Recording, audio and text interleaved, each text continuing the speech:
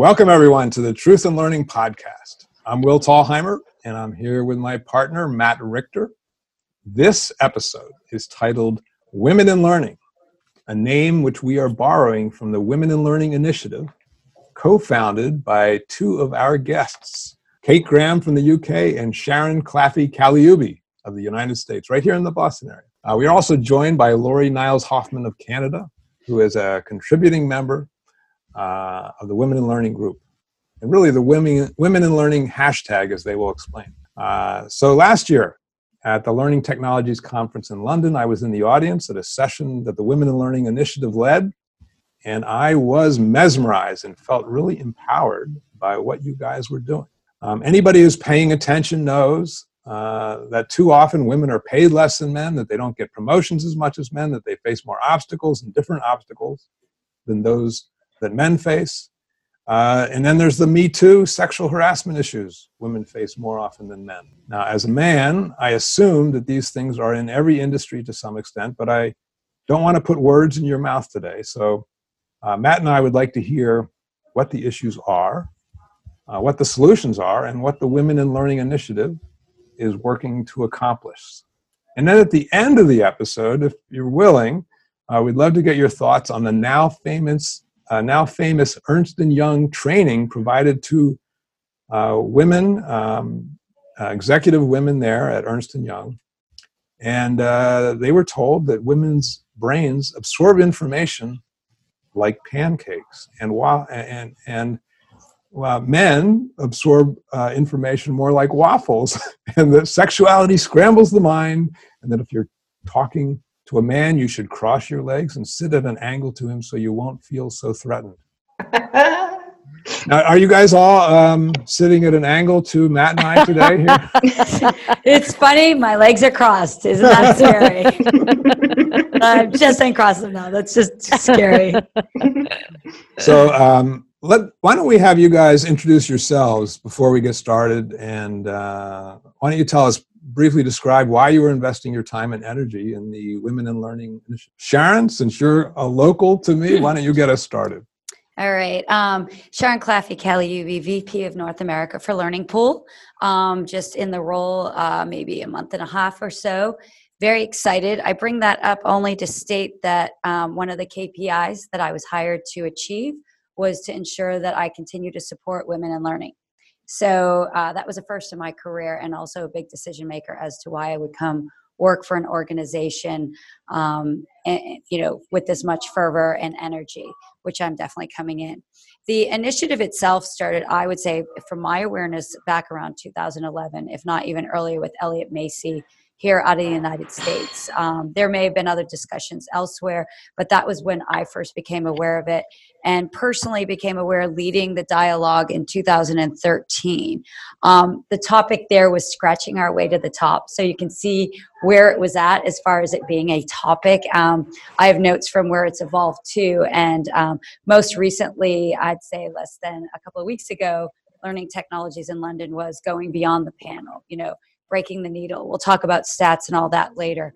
But the initiative is quite important to me as a woman in business, and in seeing that the stats are, and I'm sure we'll echo this quite often, it's 2 to 3 women coming into the learning industry to every 1 man. But when it comes to who is in the C-suite level, the SVPs, the CLOs, it completely flips. So in this industry, the differences are quite magnified based on the volume of women coming into the industry. Great. And Kate? So my first kind of entree into all of this was the Learning Technology session that you came to last year, Will. And I'm a little ashamed, really, because the stats on which we talk about a lot, that Sharon just referenced, came out in 2018. And a bit like Sharon alluded to, I didn't really absorb them properly at the time. I think I see so many women around, and I know so many amazing women in pretty senior roles. And I think it's that thing that you look out of the window and it's not raining where you are. So, it can't be raining anywhere else, right? And I just didn't really absorb them. So until I really started unpacking this and I was asked to chair that session, I hadn't really kind of absorbed the magnitude of it really, much to my, sort of shame really now. And then, came to Learning Technologies, chaired that session, which, as you say, Will, was really energizing. We had 3 stories from 3 incredible women. You were one of 3 men who, came along, and I was delighted that 3 men came. It was like, yay, because the point of all of this is the inclusion. And we had a great session, but what sort of triggered it for me was the engagement that I was getting on, particularly LinkedIn, around the topic. So every time I shared something around it, there's lies, damn lies, and statistics, but the engagement stats were off the chart for me. So I was like, there is something in this. And then what happened over the course of last year is people like Laurie, her business partner Amanda Nolan, over here in the UK, Ashley Sinclair and Jane Daly have really kind of got involved separately almost. What's fantastic is that it isn't about any one person or being fixed to any one thing, and the kind of this notion of a movement is just very powerful because it can go in lots of different directions, and nobody's really trying to own it too much or control it too much. It goes where we need it to go. And so I always say this is a passion project, but I do have a day job. I head up content for an organization called Fosway Group. So we are an analyst. So if you think about like a Gartner or a Forrester, we are a boutique analyst focused on HR tech and learning technology. So, but operating mostly in Europe. Great. And Laurie, why don't you introduce yourself and tell us why you're here? Yeah. Okay, thank you. So Laurie Niles Hoffman, I'm one half of Niles Nolan, and we consult on digital learning transformations. And for me, what attracted me to the Women in Learning was there are a lot of things that I've seen in my career, and I was finding more and more younger women or women who were, of my age, were approaching me with the same types of questions and concerns and the things that they were experiencing in the workplace. And I realized that there was no collective resource or base of knowledge that was being shared. It was all things that were, proverbially the washroom conversations where someone's in tears, or, the coffee talks, or any of those sorts of things, and felt that there needed to be something done greater to empower these women, because I've certainly seen the pressures and the unbalance in the industry. So that was what attracted me to this. So great, thank you guys for that introduction. It really gives us the big picture of why you're coming here. But Matt and I are not women, and we may not be sensitive. What gave it away, Will? Now, Matt, don't drop your joke in here, okay? You mean that we have faces for radio? Oh, no. Does it every time. Oh, sorry, guys. But, seriously, we may not be sensitive to all the women, to all the issues that women face in the learning industry. So can you detail some of those for us? I'd first like to interject, though, Will, is that men have played a real substantial role in getting the senior executive ladies to where they are. Yes. Most women on the panel, and myself included, were supported, sponsored, and mentored by men. And there's this HBR article that states there's this fear of when a woman gets to the top that they can't bring up the other ladies. They're afraid that that one spot is only going to be given out so that they can only keep themselves or somebody else will replace them. So even in the last session in January or February, we had a great amount of men in the Women in Learning talk, really great amount. And the numbers are starting to make sense, because not only is this the right thing to do, but companies are more profitable. There's investment strategies, the SHE Index in the US, where it illustrates that companies that have women in these super senior executive roles or on the boards actually make more money than others that don't. Mm-hmm. So we can all feel good about it. Just, it's great to have gender diversity and make sure we're all equal, but it also is very profitable. So I would say that, folks like yourself, most of the podcasts that I've been on have been led by men. And I think that's real critically important, that we won't break the needle unless we have that ally with us. Yeah. That's great. I had the rare joy this morning of having breakfast with Julie Dirksen and mentioned that I was going to be talking with you guys. She said to say hi. And she was telling me about how Dave Kelly of the E-Learning Guild has been very supportive. But still, men who are listening to this podcast may not be completely sensitive to the issues the way you guys are, or the way the men who have gone to your sessions have become. Mm-hmm. So what kind of things should we know about? I think for me, one of the big ones that I see, and I don't know why it happens, but you see women or funneled into, how do I put this? So you'll see the women are more the instructional designers or the facilitators, not necessarily being raised to be more strategic when they are in fact very strategic themselves. And I mean, I even think back to, advice I got in my career. I was told, be a facilitator, go into HR, which I find hilarious because anyone who knows me, I'm a walking HR nightmare. I would not be good at that. I don't have an EQ. It's just not there. Thinking about that, but I would see that pattern happen repeatedly. And I've worked in banks, I've worked at the Big Four, I've worked in that. And it just all of a sudden seemed to be this split, particularly when women were about 35, but that was where they got funneled.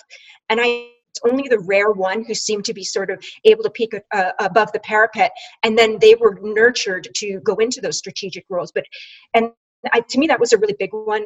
Women not being in the technology space in particular for ed tech, and you would see all male coders, and tanks, and it's you're not seeing the women in those places when they're very capable and they should be there. And I also see too, one of the barriers is particularly in the ed tech space. So a lot of these companies, and it's not just ed tech, are so heavily investing in the product that they don't have an HR or any of that type of strategy. And so women are really left adrift, and it's tough for them unless they have a mentor, somebody who notices their spark. They're on their own.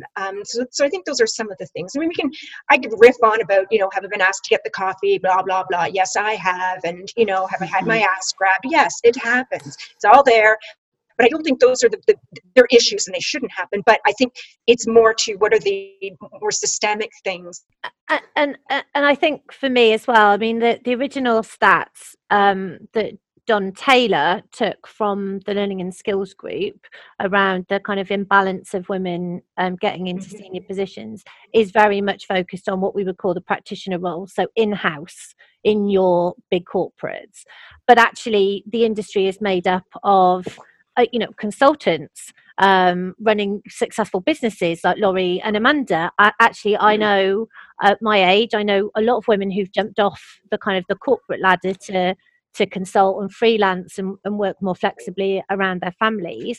And then, as Laurie rightly says, you've got the third component of that is the vendor side of the market. Now, some of these organizations are huge. Cornerstone acquired Saba last week for 1.4 billion.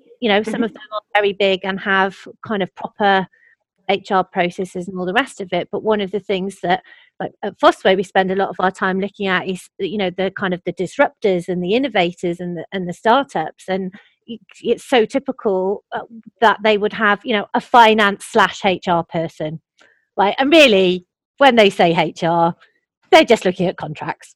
That's what they're doing, because there's maybe like 9 people in the whole organization, right? But actually, in the UK, I mean, the US market is not dissimilar. The rest of Europe is not dissimilar. There are hundreds of these small boutique companies, and most of them are not founded by women. So why is that? There aren't enough. So how can we encourage that? But as Laurie says, how can we provide some network and support for people who are in some of these kind of smaller organizations as well? And it's not just the women within those organizations. How can we potentially reach out to the leaders of those organizations and help them do the right thing by their people? Right. I would also add in very quickly, one of the things too is that in our industry, innovation is highly valued, as it should be, but there are known players in our industry right now who have really shitty diversity and inclusion or sexist attitudes, and yet companies still do business with them and they promote them. It is interesting. There was a question asked of me that JP Morgan has made a big effort to do XYZ with women and gender diversity. I know a number of other banks that are doing it. It's really putting the, not trying to take advantage of the marketing that you might get on that and actually seeing who is actually walking the talk. So that's what I would say there. Even with our stats, these stats aren't just 2018. We started at 2015. We had in senior roles that I just want to show because it doesn't get better. There were 34% women in senior roles and 66% men in 2015. In 2018, it went to 30% females and 70% men. So although we're talking about it, this is really the movement has shifted into getting off the panel, getting off our seats, kind of getting into the mix, working with other women out there that are doing it, making that top of mind. Typically, and this is stereotypically, networking wise, you would say, oh, I'm going to go golfing or I'm going to go have drinks and I'll just ask Joe Schmo to do XYZ consulting. We as women stereotypically do not do this as well as our opposite sex. So we need to say, geez, I need to hire in somebody. Am I thinking first? And I've actively done this. Am I thinking first to connect with my female network to try to increase the numbers, or do I just go out whatever's easier? So we as a gender need to think a little bit differently if we're not already doing that and putting it there. And then last statement is, many times you will hear women go out and become consultants because honestly, they glass floor. They can't get to those senior layers. And sometimes you have to know when you need to exit. And what I'm loving about this initiative is even those that are exiting or we're all moving around, we're supporting each other now. And I think that's a first. I don't think that existed previous to 2015 or 18. So all three, Will, do you mind if I follow up on that? Sure. So all three of you have very clearly defined the problem. But one of the things I'd love you to follow up with is, what is the value proposition? So we know that through a lot of research that a more diverse workforce enhances innovation and productivity and so forth. But can you explain why that's so and what that value proposition is for creating a more equitable workforce and more equal workforce? Well, in one word for our particular one, we're not designing learning for just men. So you need to have diversity of thought to design solutions for your diverse audience. It's like, why would you have trousers if you didn't have legs? Like, that's really what it's like. I mean, you have to have that in there. And I think that's a huge part of it. So if you want the most successful solutions, and Sharon brought up those statistics, and that's critical. I would also say too, and I'm a perfect example of it. Did I move on and go independent because of the glass ceiling? 1,000%. It was one of the major motivating factors. So you will have a brain drain, and you will have people who are going to leave your company because they're not seeing themselves represented in leadership, and they're not seeing their voices be heard. So you're going to lose them, and they will go on. They will move. Yeah, absolutely. Yeah, absolutely. And I mean, my organization FOSFO is very small. I'm the first person to go on maternity leave in that organization in 23 years, just because it's never happened before. And it's I've actually gone the other way. So I used to work for myself and then actually went to work for a company and had my daughter. And it's a great example of being able to work flexibly and having that dynamic of, well, I want this person and I want the skills that she's got, and actually I need to be able to accommodate that somehow. And if only more organizations were like that, and I don't just say that because I work there, I say that because I genuinely believe that. And if particularly, we're not necessarily going to be able to influence like Barclays Bank or Ernst and Young particularly. You never know. We might get there, but if we can influence like I say, like the vendor side of the industry, where we're starting to see more engagement and hopefully have more influence, to get them to stop and think, especially because smaller organizations, they don't need to be set in stone, right?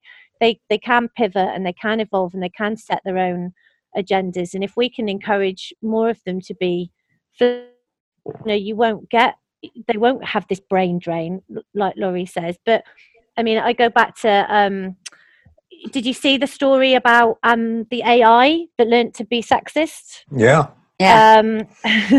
So, we need, like Laurie said, we need women programming this stuff and working on this stuff, and it's so important. Personalization in learning, huge topic, right? We know it's only going one direction of travel. Like, none of this stuff's going to get less personalized and less AI driven. Well, it's kind of like the Ambien problem, right? More. It's like the Ambien problem. All this research was done on the effects and dosages for Ambien, the sleeping pill. Right. Except that they never tested it on women. Right. So you had all these women who weigh 20, 30, 40, 50 pounds less than the men that were in the tests. And so instead of the dosage lasting for 6 to 8 hours, women were going to work and falling asleep en route because it was still in their body after 10 hours. And it never occurred to anyone to test on women. Not factored in. Yeah, it's exactly that. It's exactly that principle. So I think, on the face of it can be like quite transparent and obvious that we'll get more women in senior roles, but actually it runs deep. Right. And I have to add, there is a Northern Ireland chartered mark that says that your company has put effort into being gender diverse, among many other things. Important that as a workforce, we start looking to be employed by companies.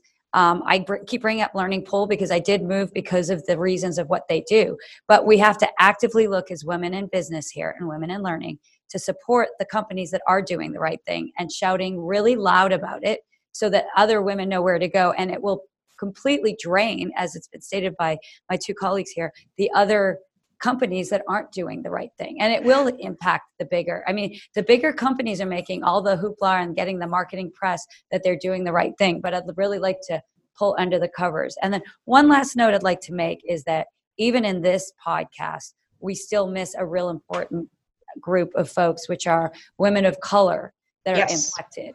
And that was really highlighted to me a couple of years ago at an event in Boston. And I was shocked when I heard the stats there. So that's something that we are going to push as an initiative to ensure that we get that diversity of all of us, even on the women's side, and make sure we keep pushing this forward. And age and all LGBT. All about being inclusive, intersectionality. So let me ask you one other thing. We're trying to paint the picture of the issues that are out there in the workplace now. One other question I have for you on that. How much does sort of the Me Too movement or the sexual harassment, how much does that factor into your thinking and your work?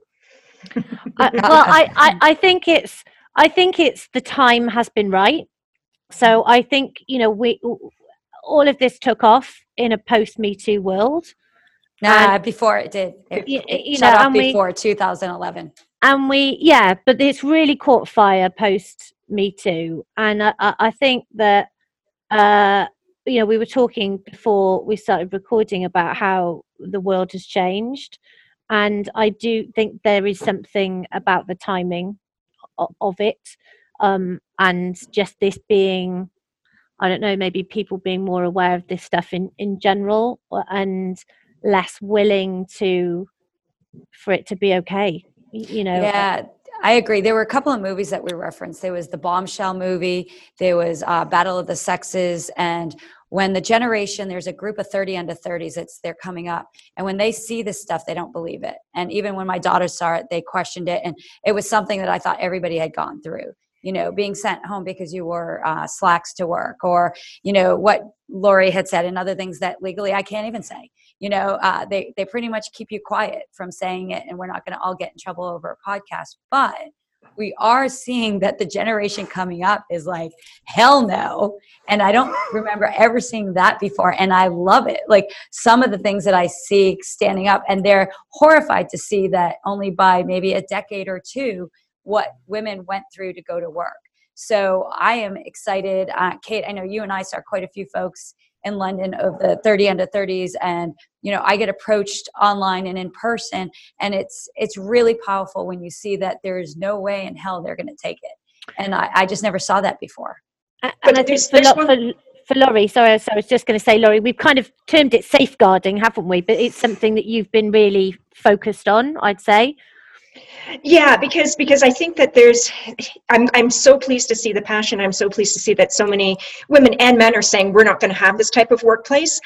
However, it still is, it's one thing to hold those ethics, and then there's also the reality. Right. Getting women to sign non-disparagement clauses just to get paid when something goes in awry. That is an incredibly common scenario. And what that means is you're prohibited from saying anything defamatory about the company and what you went through, and you've lost your job. And that goes on, and it becomes a monetary thing. And I've had women reach out to me about those to this day. So it's one thing to have your values. It's another thing to have to pay the mortgage. I've had to sign them twice, and I've been I can't say where they were, and I've had no choice. And that's something that it's things like that we need to address, because then we can't even warn other women off, right. and those companies, I also, just to say, those are the ones too, that International Women's Day next week, you will advertisements, look at all the women we have, look at our post, and they're using the women as clickbait, when really the reality is that's not the truth in their company, but it becomes good advertising for them and good media. And so once again, we're losing money. The women aren't making the money off of what's not being used. But I fully confirm Laurie's words there. And where the power of the network starts to come in, and I've started it literally in the 2 weeks since Learning Technologies. I've had people contact me, and there's some stuff happening, and I have this sense around. There's almost been, I don't know, like Laurie said, there's almost been some silence and some acceptance about some of this stuff.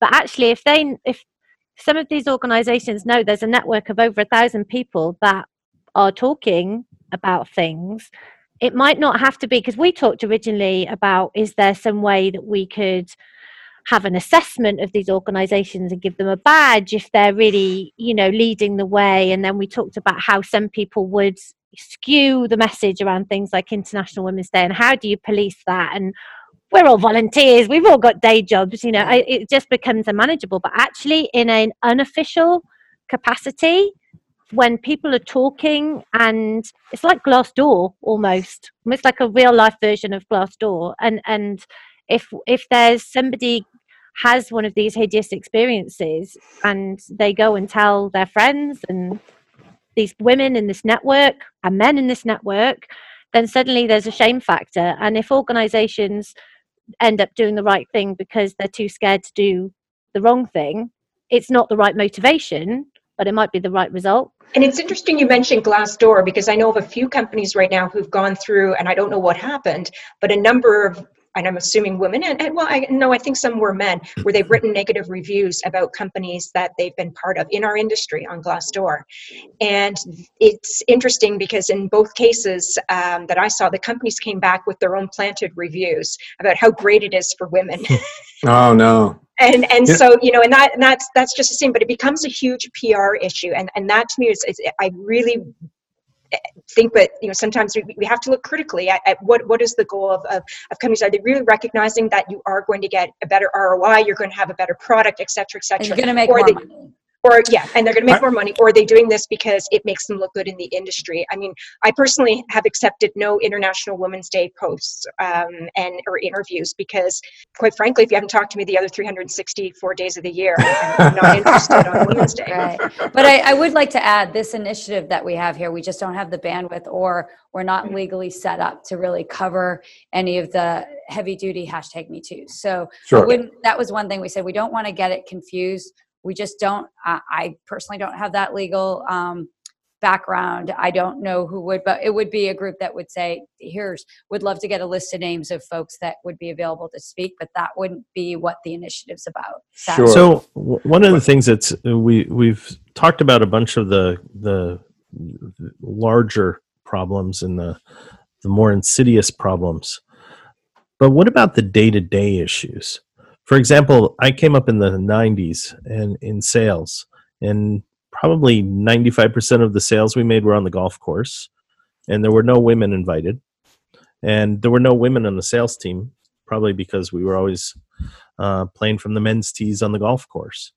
And then that changed. That became a no-no for us to do.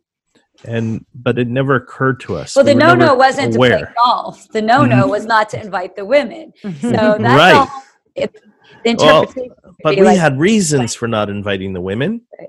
There were very good reasons, like women play from the women's tees, and there were all sorts of stupid rationale for it, right? It's a great point. Can I just add, though, 94% of C-suite women have all played a sport. So that's a way to break a glass floor in a way. So I have never played golf with a woman who hasn't beaten me. So. But so you talk about day-to-day problems, and I think this is where I'm starting to see a shift from I think last year for me it felt like we spent some time establishing that this was a problem, right? And this is why it's been great to have some of the stats, because loads of people have turned around and said, but now I know loads of great women in L&D. And it's like, yeah, but look at the stats. So, and it's really helped to kind of establish a base. And come up to me after the session at Learning Technologies and say he felt ashamed that he didn't realise that this was a problem.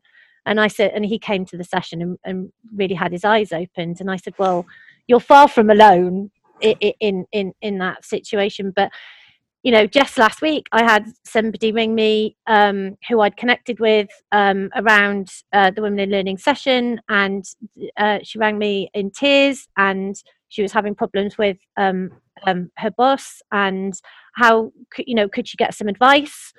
And it's a very all sort of, in some ways, undramatic. For her it feels very big though, problem. And do I have any experience in how to help her or any advice? And I reached out to Laurie, and I've put her in touch with somebody else to speak to, and that's it's a very practical problem. Now it's not like a process, or it's not a product that we sell. Obviously we're not trying to sell anything or whatever like that, but actually somebody else said to me, one of my friends, when I told them this story, said she probably felt better for just being able to talk to you about it. Right.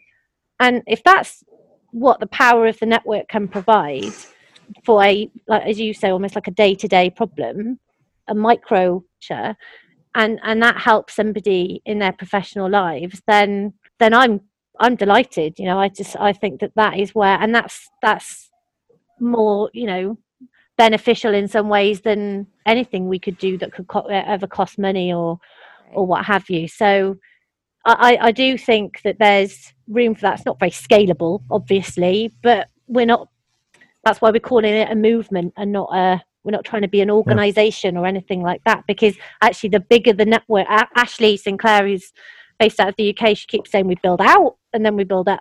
So trying to build out that network as wide as we can, so there are more women around to help. That's kind of where we want to be. But I do want to add, I know it feels fresh for you, Kate. If you look at our ages and the stages of our life, this is not new. We had over 200 people in 2013 in that session. And I believe in 2011, it was a main stage conversation. What the sad part is, I think we had a lot of women drop out of the industry. They just gave up. And I think the fact that there's a thing like LinkedIn, and I hate to say but in 2011, 2012 and 13, that was fairly new, and people were getting fired if they put the wrong thing on LinkedIn, and it was all these other complications. So I think that technology, the timing, and having someone like you out there that has that knowledge, Bondin, have Laurie and all these other amazing women that are coming through with the men leading it. Don Tilla did the research. Elliot Macy did the first kickoffs. Will, you guys are doing the podcast here. With this combination, I do see it actually going in a different direction. And sometimes, like when you deliver a course, sometimes the incidences go up before they go down. I'm hoping that's what we experience with our stats. But this is something that's been rampant. Well, I think we lost a lot. And Sharon, this has also been around in academia for 30 plus years. Can't even imagine. Right? I mean, so there's the whole idea of building inclusive classrooms. So the focus on building inclusive classrooms among students has also led to discussions around how to build inclusive schools among the faculty. and to look at the administrations and so forth. And there was a lot of carryover. Researchers like Julie Allen in England, and Linda Ware out of New York and now New Mexico. These Mika Ball in the Netherlands. These are thought leaders in how to look at gender equality applied in different contexts and so forth. Yeah, I also think you brought up education. And one thing that is stereotypically, people say girls do so much better in school than the boys, or it's easier stereotypically. Except in math and science. Right. And then they're going to generalize that. I used to love to say that and be on the basketball court and say, don't worry, my daughter who's getting straight A's will probably work for your son who's barely scratching through someday. But we would joke. But here's the scary part is, all through our academic, and this really has changed, is when somebody takes something from somebody else, it's called cheating. And you never want to cheat. And most times, stereotypically, the girls fit the rules really better. Well, once you leave school, what is cheating called? Overcoming, adapting, and improvising. No, it's called collaboration. So you're punished. You're now expected to go do what you've been told you shouldn't be doing it at school. You need to collaborate now. You need to give your information and work with others. And so it's just something I like to remind folks that we have to change our mindset really starting. And you brought it up with the academic area. So that's cool. Yeah. You guys have mentioned several nice initiatives that the trade organizations are doing. Elliot Macy, Don Taylor, Dave Kelly. Is there anything else that the trade organizations can be doing to push this initiative? They could be.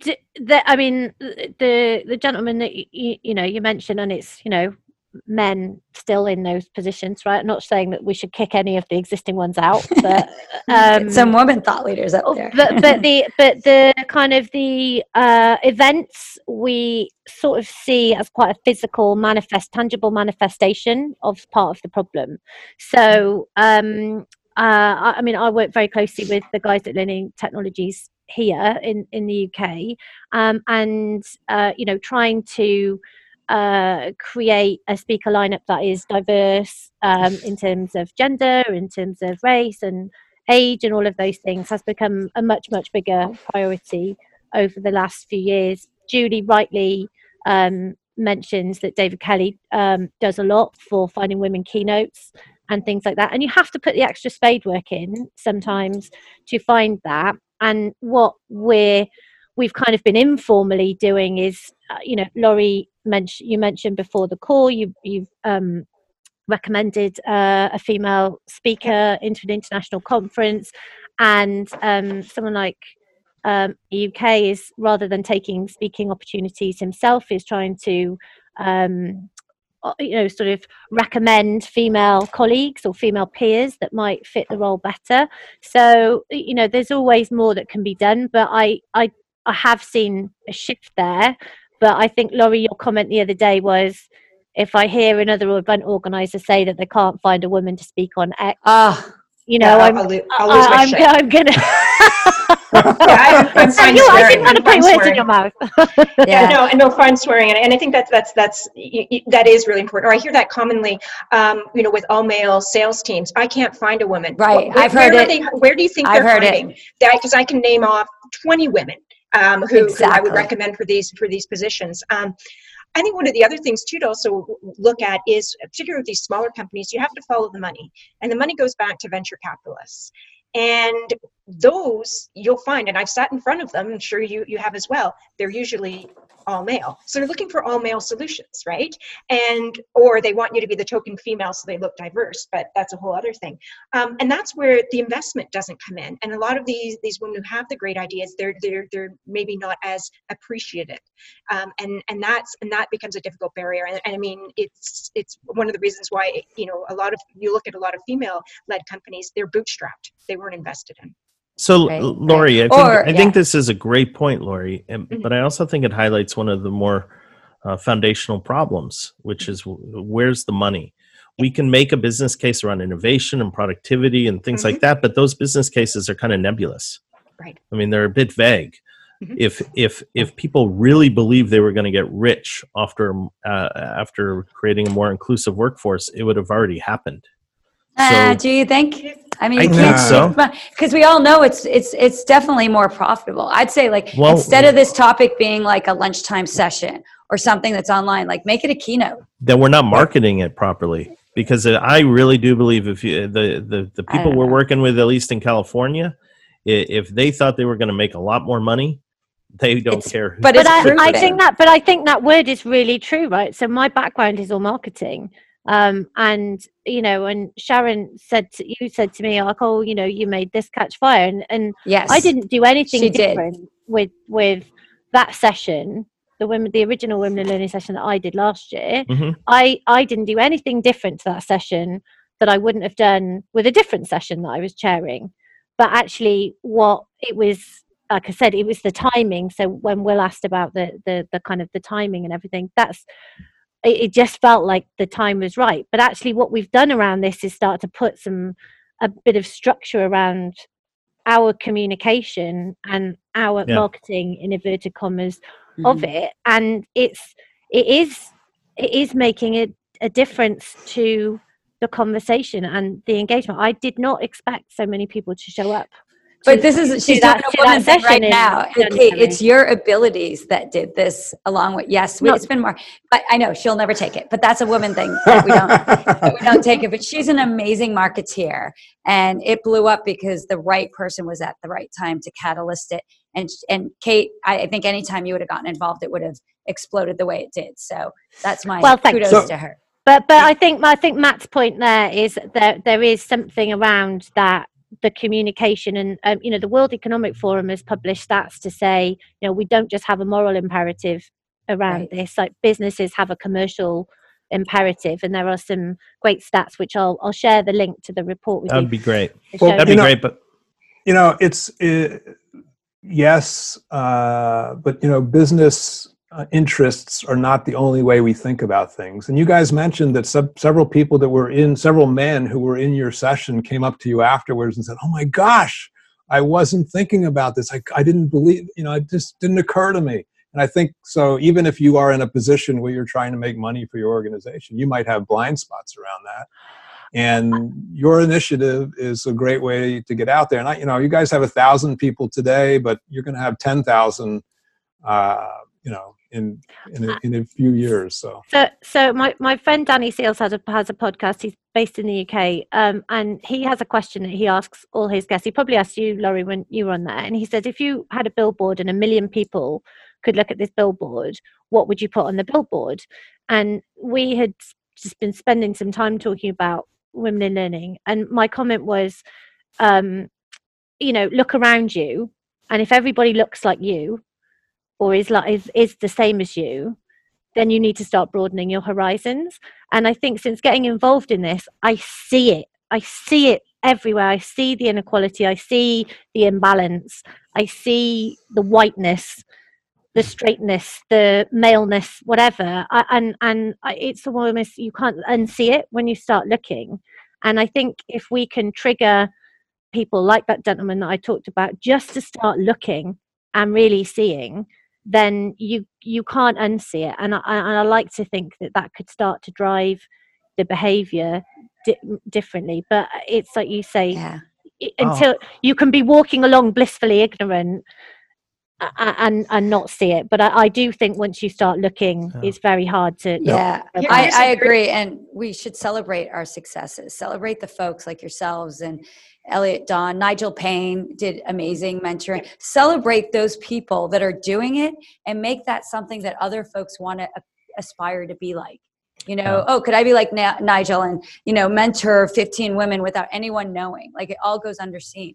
Really start elevating and getting folks up like that. Yeah, Sharon, I want to emphasize that I'm wholly behind the movement. My problem is I spend a lot of time in the Midwest in the U.S. and not that there's anything wrong with that, but I sell into North America. I love the Midwest. I love the Southwest, the Midwest, everywhere. But I just spent time with 280 executives at a company. There were 5 women and 1 man of color. That's it. And so did you say something to them? I did, but I got fired. I'm not kidding about that either. Now, Matt, be honest, was that a one-to-one relationship, or was that completely? Oh, there were probably many reasons I got fired, but what struck me is I couldn't make a case for diversity without talking about financial value to them. I couldn't make the case without talking about an easiness. For example, making these changes structurally in their organization needed to be somewhat easy for them, or there was no innate value for them, even if they had a lot of returns. And then finally, it had to align to their virtues. And many of their virtues have embedded chauvinism and misogyny in them. And I don't know how to combat that. I don't even know how to start to combat that. I don't know if you do, and I think that's some of the things. I think you're going to start to see that companies who want that old way of working and that old way of being, they're just going to fall by the wayside. They're going to die. They're going to die off because it's going to become, and I do actually really believe that, because I do see, there was one company here, I won't mention the name, in Canada, who had a really, really poor track record, and a large company, like 100,000 people type company. And they are struggling to get anybody to now work with them. Yeah. And they are still blinded to it, but it's, that's what's going to happen. And those organizations are going to lose out on talent, because let's face it, when I walk in for I don't interview anymore, but when I did walk in for an interview, I'm looking to see, am I going to see people who represent diversity of thought and diversity of background, diversity of all of those things. If I don't see that, I'm not in, right? And people are going to be far more aware of that when they make their employment choices as well. So they're holding on, I think, by a death grip, but it's gonna go. I have to agree that the values that companies come out with, that's what where I'm at.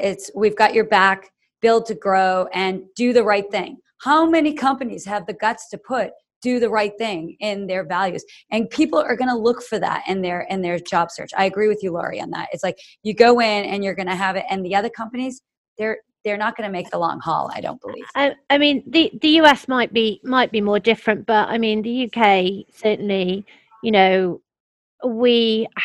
a skill shortage, top talent, or call it what you want.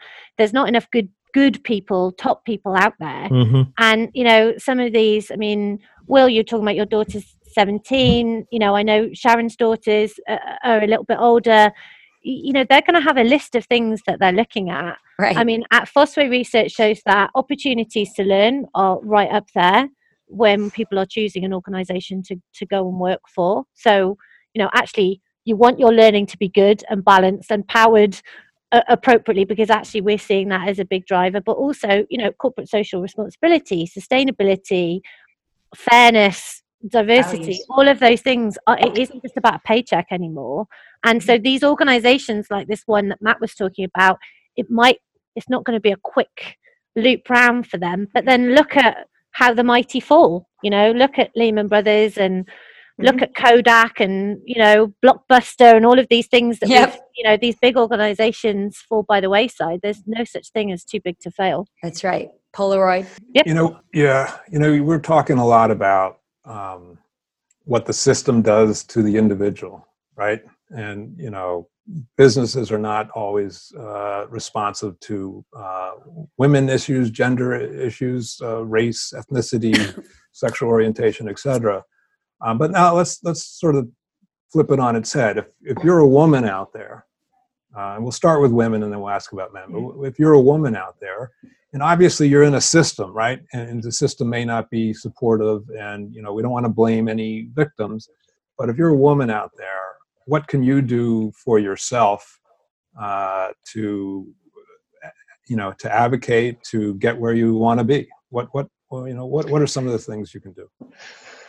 Well, I think so. Sorry, look, but this network is a big part of that. Having a strong network, whether that's like a really public thing, it's always been something that I've built out quite publicly, not deliberately. It's just the nature of social media and how things have happened. But I've always had people to turn to, outside of my immediate company. And to know that I take my network with me wherever I go, right? Whatever organization I work for. leave them behind. I take that with me, and they help me wherever I am. So I think to have that, and to have that backup outside of just your manager and your team, is incredibly powerful. And that's something that in this day and age, everyone has got access to be able to do. And don't do it when you need it. Do it because it's the right thing to do. So for years, I would get on Skype or whatever technology and connect with the thought leaders and the folks that I could maybe help and that could maybe help me professionally. And I didn't even realize I was doing it till I looked and realized I really looked forward to Mondays and Friday mornings, getting to the Starbucks at 7 a.m. so I could get on with someone maybe in the UK at 12 or something. So I strongly encourage the network thing. Start looking around for the right place that for you to be at. If you don't feel you're at the right place now, start looking to see what's out there without being disrespectful to your current employer. Do it on your time. Do it through your networks. And then start being a part of the change itself. Start offering to speak at events about your skills. Build yourself up to be someone that's adding value to the industry, not just women in learning, but your top skills. If you're an IT person, if you're a developer or something, get out there and start putting yourself out there so that you can add value and share with others what you have. I would also, all those things completely agree. I also encourage too, talking openly about salary with people you can trust. Find out what you're being paid in relation to the market, because salary is something that people don't want to discuss, but yet money is what makes the world go around. And when you're paid less, you are more at risk. You're not able to be as mobile. You are more willing to stay in a job for longer because you are handcuffed. So make sure that you are being paid your worth and that you're advocating for that. And the other one that I always advise, I advise women and as well, people who have approached me on this topic when they are thinking about jobs. If you're going to be the only, don't take that job. And what I mean by that is because now you have two jobs. Your job now is to suddenly be the D&I person, which you don't have time for, to distract you from the things you need to be really good at doing. So to Matthew's point about these companies who aren't changing, they're going to stop getting those. Now, if you accept that role, you're automatic. Anytime I've done it, it's never gone well. So really urge people not to. Nobody wants to be a token. No, don't be the token or the one who's supposed to be the one for change. Go to where you can advocate for change. Can I just ask though, I mean, I get that completely, but doesn't it have to start somewhere? Agree, it has to start somewhere, but no company that's bigger than 4 people shouldn't have some form of diversity. And I think that's the thing. And you also have to question, what are the motives for you being brought in? Where can you do change? Do you want to do change with companies who are willing to change, or do you always have to be the one to fight for change? And let's face it, when you sign on for a company, you are rewarding them with your talent and your abilities. Why reward a company that is not going to respect those back? Take it where it has a place. I think that kind of knowing your worth. I mean, some of these are very stereotypical, women versus man things, and we've tried really hard with all of this, ladies. I think it's fair to say we've really tried to stay away from cliches and stereotypes and things, and just made it about what's real and the conversation. But the kind of that sense of imposter syndrome, that sense of maybe downplaying your worth. Now, I don't care how old you are, if you've got good experience, whether you're old or young, don't be afraid to market that. And again, it comes back to that marketing word for me, I suppose. But, I do quite a lot of CVs for people. I think because I'm not a recruitment person at all, but I think because I'm a marketing person, it's very easy for me to pick things out and go, well, this is good, and here's a narrative, and why are you underselling this part? And it's something that I've always done for kind of friends and family, but consistently people undersell themselves, and I'd say women are worse at that than men. I'd say we try and stay away from the cliches, but that kind of sense of, if you're not going to advocate for yourself, nobody else, maybe you can send your CV to me, but nobody else is going to do that for you. You have to be your own best advocate. So to kind of be able to get over that, it is also a big thing for anybody at any age. It's not women specific, but I think women are quite guilty of underselling themselves like that. So what about men? we can see, first of all, how do we see these inequalities that are out there? And then what can we do? Well, I think the minute men that are very well aware of it usually have daughters that I could see. And daughters that are coming into the workforce, I see and energized. I also see that there have been men there. The three of us wouldn't even be here today if men weren't pulling us along. So making sure that it's a dialogue that is for everyone at the events in the room.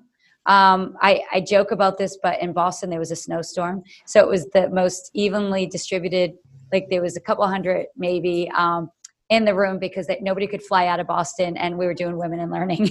So I took a ton of pictures. I was like, look, equal numbers. But making sure that like if this is a topic that's that important, make it a keynote. Everybody in the room is going to be there. It's not going to be just for women to jump at during their spare time. And then celebrate and really acknowledge men that have the floor for others to come up. That's how I would see it. I'd also say too for men, and those are positive things to do, but I'd also add into it, and I've seen men do this more and more, which has been truly appreciated, is they're standing up more when they see some of these behaviors. They're not endorsing the bro culture. They're starting to say that's not okay. If you call that woman the C word or a bitch, stand up and say, that's unacceptable. And that's really hard, I know, to do, especially when you're in some of these cultures. But that's also too something that can be extremely helpful. To help us along, because it prevents that behavior from being normalized. Lori, can we piggyback on that? Sure. So if I call a woman a bitch, forget the inappropriateness of that. That's a given. Mm-hmm. But the reason I might call a woman a bitch is often for the same behaviors I would celebrate a man exhibiting. And so yeah. Can we talk a little bit about the dichotomy of and lack of fairness in how we evaluate behavior? We can talk a lot about it. There's a lot about that. I have a really cool slide on it. Let me see if I can pull it up. Let's see. Go on, Lori. Yeah, I mean, I think that this is a really interesting one. I remember being at one company when one woman who was, a very senior, like CLO type, had decided not to, after an RFP process, choose one particular vendor, as is one's prerogative to do. There was a huge WhatsApp, and she was called every name in the book of derogatory nature. And I thought, why? If a man made that decision, it wouldn't have been taken to such a deep sexual level. And it's interesting too that some of the behaviors, I think back to times when I've been, called a bitch. Sometimes maybe I haven't been very nice, but on the other hand, I look at it and say, why? That's called being a business person, and it's not cold-hearted. And so I think what's rewarded is maybe misconstrued. But why? Well, I think mean, it's easy goes to beyond, attack. yeah. It goes to beyond attack, learning too. Right. Well, yeah, but bad manners. I don't attack rudeness and being a jerk in a man, but many will attack that in a woman. Well, good companies attack it in both. Yes, and they should, because it shouldn't be accepted in either one. But you're right. It's less feminine. We've been less conditioned to see women be assertive. We're bossy. We're too many of those things, and I think part of that is from also not seeing a lot of female role models who are demonstrating positive leadership traits. I don't want to say negative ones. But I want to retract saying that the behaviors are jerky behaviors, because that's obvious. That's easy to name as a wrong bias. But when I see assertive behavior in a man and I see assertive behavior in a woman, we label it differently. We do. And that goes, that's way beyond the the scope, just the scope of what we're looking at here. I mean, if you look at the tabloids in the UK, I mean, the gutter press here, we've just had, obviously, Meghan Markle and Harry have decided to leave, and there was some stats around the number of negative headlines around Meghan, but we've also unfortunately just had a presenter who's my age, a TV presenter. Oh, I heard. Has killed herself. And there's been awful lot. There's been an awful lot of what's the word? Sort of looking at the culture and the behaviour. But if you start, sort of some people have started to break down the kind of these gossip mags and the tabloid headlines, and they are insidiously kind of negative about women, who, regardless almost of who the woman is. But what can we do as learning architects to support gender equality, ethnic equality, etc.? Well, it's interesting because I had this is a case a few years ago where the company, I'll be honest, probably one of Canada's largest, and they are all over supporting Pride, all this, and sponsor so many events and blah, blah, blah. Try putting a same-sex couple into one of their e-learning modules. Wouldn't allow it. And I think that we also too, if we look at the way that we're portraying different communities and different families, different genders, whatnot, even in our learning content, it says a lot. I get so annoyed with the avatars, not just because they're avatars, but they're stereotypical. The women have the little tiny waists, full boobs, and the men are just like sticks, and it's really quite it's quite annoying. So thinking about how we're even portraying what life looks like in some of our content, the language that we use, the adjectives that we use to describe different people. I mean, it's been a long time since I've been actually designing content, but I see that so often, just the imagery, all of that plays into it. And I know we've talked about that as well, right? It drives me nuts. If I see one more stock image of woman looking at, three men talking to her, like, well, why is, and that gets, put up there. That's typically more American too, which is really scary because we're. Yeah, I do. I think we probably have it. Yeah, I do think we're probably a bit more ahead on that side. Because I've told our company they want to Americanize stuff, and I was like, whoa, wait a minute, what you do there. You guys got great imagery. I mean, a friend of mine who is a woman of colour, she said to me last year when we talked about this stuff, she said, I stopped going to learning events because I was sick of not seeing people who I felt represented me. And, that is not, I was horrified by that. But, when it comes to learning, if somebody is sitting down to do some e-learning or whatever it might be, people need to feel represented. And it's really important that just isn't just a tick box exercise about, like Laurie said, with some, rubbish stock photography. It really needs to be. Yeah. And I think it goes full circle because once you start having C-level executives being of color, women, there's gonna be less tolerance that they're gonna allow imagery not to represent who they are. So it's a virtuous circle. Yeah. I've seen. I mean, you go to some of these conferences and it's like a sea of white people. It's really kind of bad. Stock images. Oh my gosh, I developed e-learning and.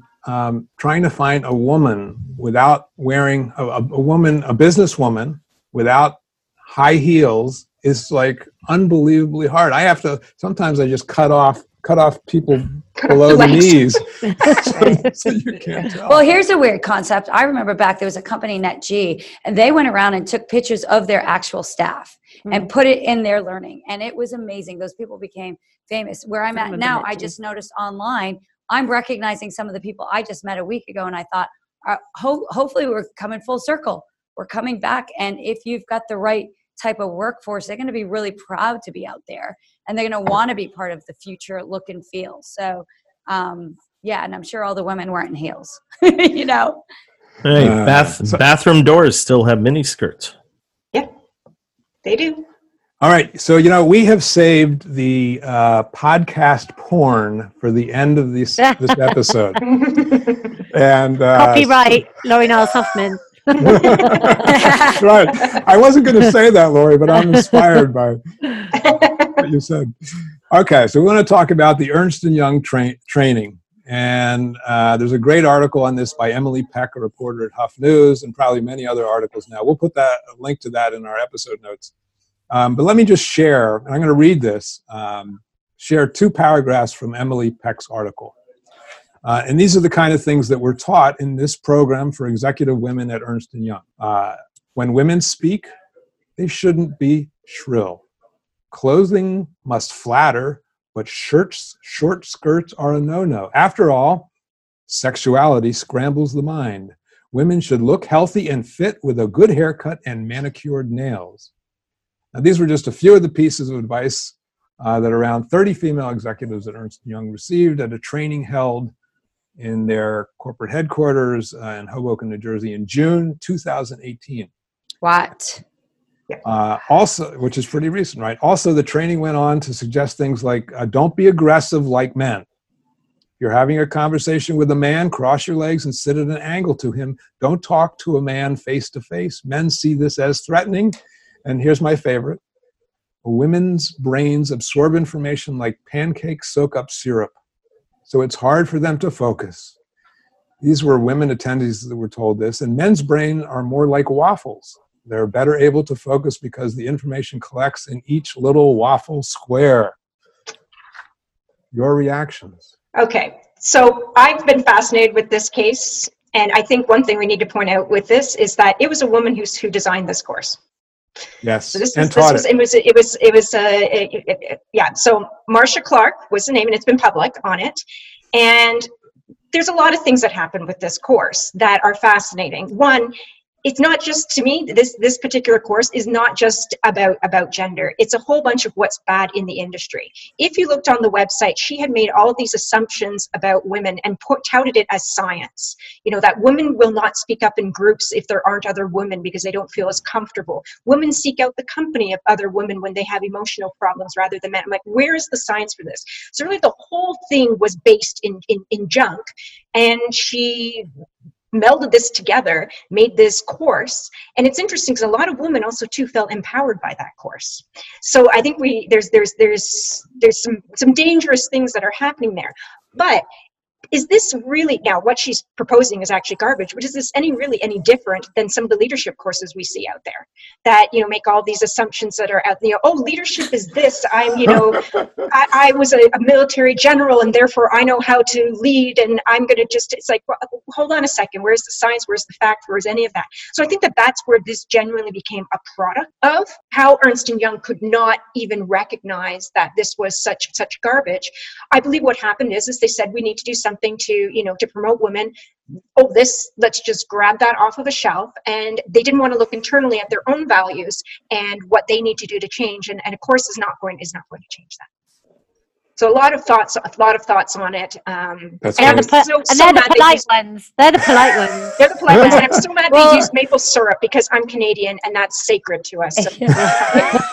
Here's the thing though, how many employee handbooks, and I remember this because I have very long legs, that it gave you the number of inches, and this goes to the 80s up until maybe 2 years ago, a year ago, it tells you what length a woman's skirt needs to be, or how much coverage, or this or that. And men, I didn't see probably still do in retail. Oh, no, they definitely do. They definitely do. So how could you, no, regular business, Kate, regular business. It tells you how long your skirt can be and whether or not you have to wear skirts, pants, suits. Heels. Absolutely, that exists today. So how do we expect anything different than all this person did was put to life what is in the employee handbook? Yeah, so I believe it goes back to the employee handbook.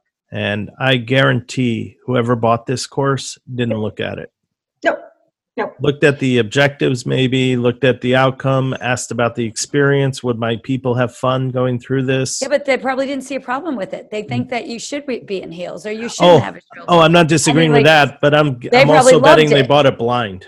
I would bet, and similar experience to you, Matt, that it was just, you know, a tick box decision that we need something. And you know, it's, again, I don't think that's just limited to women, but I think also too, Ernst & Young did not handle it effectively from a PR management standpoint. You know, they doubled down on defending it before they actually saw the light, and that to me speaks more to the culture. Oops moment. Yes, you had a very, and that vendor, if you look, has rebranded themselves and went dark for about 2 months, and now they have a whole new course out there. Which is probably the same course. Pretty much. Yeah. Well, hopefully they took a few things Yeah. out. Well, we'll see. Well, it's a good example of what not to do. Let's Yeah. let's hold it up as that. Well, we're going to ask you our final question, but I just want to say that really grateful you guys came here and that you're doing the work that you do. I am inspired. I hope other people are inspired. How can people join you in your efforts? Hashtag Women in Learning. Start there with LinkedIn. And Twitter, yeah. So there's a group. You have to request to join, which doesn't feel very inclusive, but it's LinkedIn and the way the groups work. I can't change that. We are, she says optimistically, I'm sort of halfway through building a website. We are putting together a mentoring scheme. We are looking at having our own podcast. So they say imitation is the highest form of flattery. So watch this space. And yeah, but LinkedIn is the easy way to kind of find the group. Obviously, open those connections to other people, open that dialogue. And I mean, I would encourage anyone to connect with us individually. You'll be able to find us on LinkedIn as well. And this is all about. I don't want to speak for Sharon and Laurie, but for me, if you've got ideas, if you've got input, we'd love to hear them. Especially in the UK, we've gathered quite a lot of momentum. So we've got some of the trade press saying that they'll publish regular contribution articles. So if there's people in the US that are running similar things or would like to get it spread across North America as well as the UK and Europe. And a huge thank you for having us on to talk about it and listening. Thanks. Thank you. Thanks very much. We always like to end our show with what we call the best and the worst of the week. So something that happened to you in the last week or two that was great within the context of learning, and something that was not so good, something you that happened that you weren't happy that happened. Could be to you personally, someone you know, or something in the industry. So, Will, do you want to kick off with your best and your worst and be the model? Sure. Well, the best was just Julie Dirksen and her work and her continual efforts to get us to think beyond training, to think about the science of learning, and particularly her work on behavior and how to push for behavior change as well. So that's my best. And my worst is, I'll just say folks in general who think we should not be negative, that we should not debunk things, because sometimes there's bad things out there, there's bad actors, and they need to be debunked. I'll go. Great. Thanks, Kate. I don't even know what I'm going to say, but I'll... That's okay. We rarely do. I think actually the example that I alluded to earlier about a lady reaching out to me because she'd had a bad experience at work, but on the back of the Women in Learning stuff, that's probably simultaneously the best and the worst. It's not good that somebody is having a bad time at work and is upset. And my heart absolutely went out to her, but it was the best in terms of feeling like we were able to help her and mobilize and give her some advice and give her some direction. That's what this is in a microcosm. That's what this whole Women in Learning thing is all about for me. So it's a double A. Hopefully helping her through that now this week will be a good outcome. Great. Sharon or Laurie? Yeah, I think one post that I've been fascinated with, I'm a huge fan of Matthew Smith, and he put up a post about data analytics, and really urge you to have a look at it. It's about what is meaningful for us to be tracking, and what is just going to become noise, and how are we actually training people to use our systems? Are we making them little rats in a cage? So really advise you to have a look at it. He's just a super smart person, and I can't highly recommend him more. And what Matthew was Smith. Matthew Smith. Okay, great. Matthew Smith. Yeah, I can actually send a link to the actual post. That'd be great. I really enjoyed it. And then I think in the not so good, I alluded to it before, is it's International Women's Day, and the number of companies who are seeing it as an opportunity to change the story or narrative about their reputations, and I think that's wrong. Great. Well, not great. But, yeah. By the way, Matthew Smith, he also played the Doctor, right? On Doctor Who. Yes, Right? that's his day job. Oh, There are about 3 of our listeners that'll get that joke. I'm not one of them. Sharon?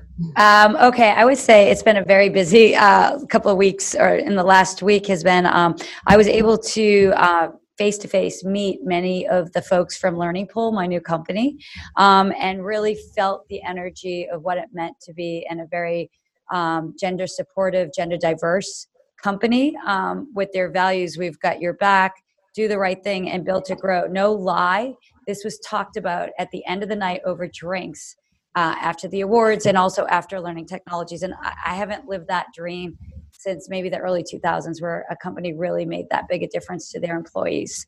And then the not so great was getting stuck at Heathrow for hours because the technology went down, not the flight. They're literally using whiteboards. And I thought, well, and my husband was even saying, like, where's their business continuity training? What is the backup? So we literally all had to go on Google to put our flight number in, and miraculously things came up that did not come up in the apps. So if you're ever caught in an airport and things are shut down, go to Google, because that was amazing. And seeing the way people came together, but that was disastrous. And it didn't even make the news that much. It was just 2 Sundays ago, and it was mayhem. And it was shocking to me how so much happened in that little space, and nobody else really even knew about it unless you were affected. So that wasn't great. Thanks, Sharon. So my worst, I'll start with my worst. I've been playing around with a piece of fake research. And Will and I talked about this in a previous episode where I presented it as real research in a keynote I delivered. Well, I posted it on LinkedIn the other day and highlighted that it was satirical, not real, fake. And it was shared quite extensively as real all across. So this morning I went through to all the shared posts and put a disclaimer in. But the notion that people just took something as silly as, if you post pretty cute pictures of kittens and puppies, you will calm your participants down and make them all feel better, and they will therefore learn better. Oh my. You are my hero. That's quite scary, but not surprising. Well, the good side, which is not my best, was though many people got the joke. Yeah. But it was a little bit disheartening how many shared it as real. So that was my worst. 100 years from now, it's going to be the the Richter kitten effect.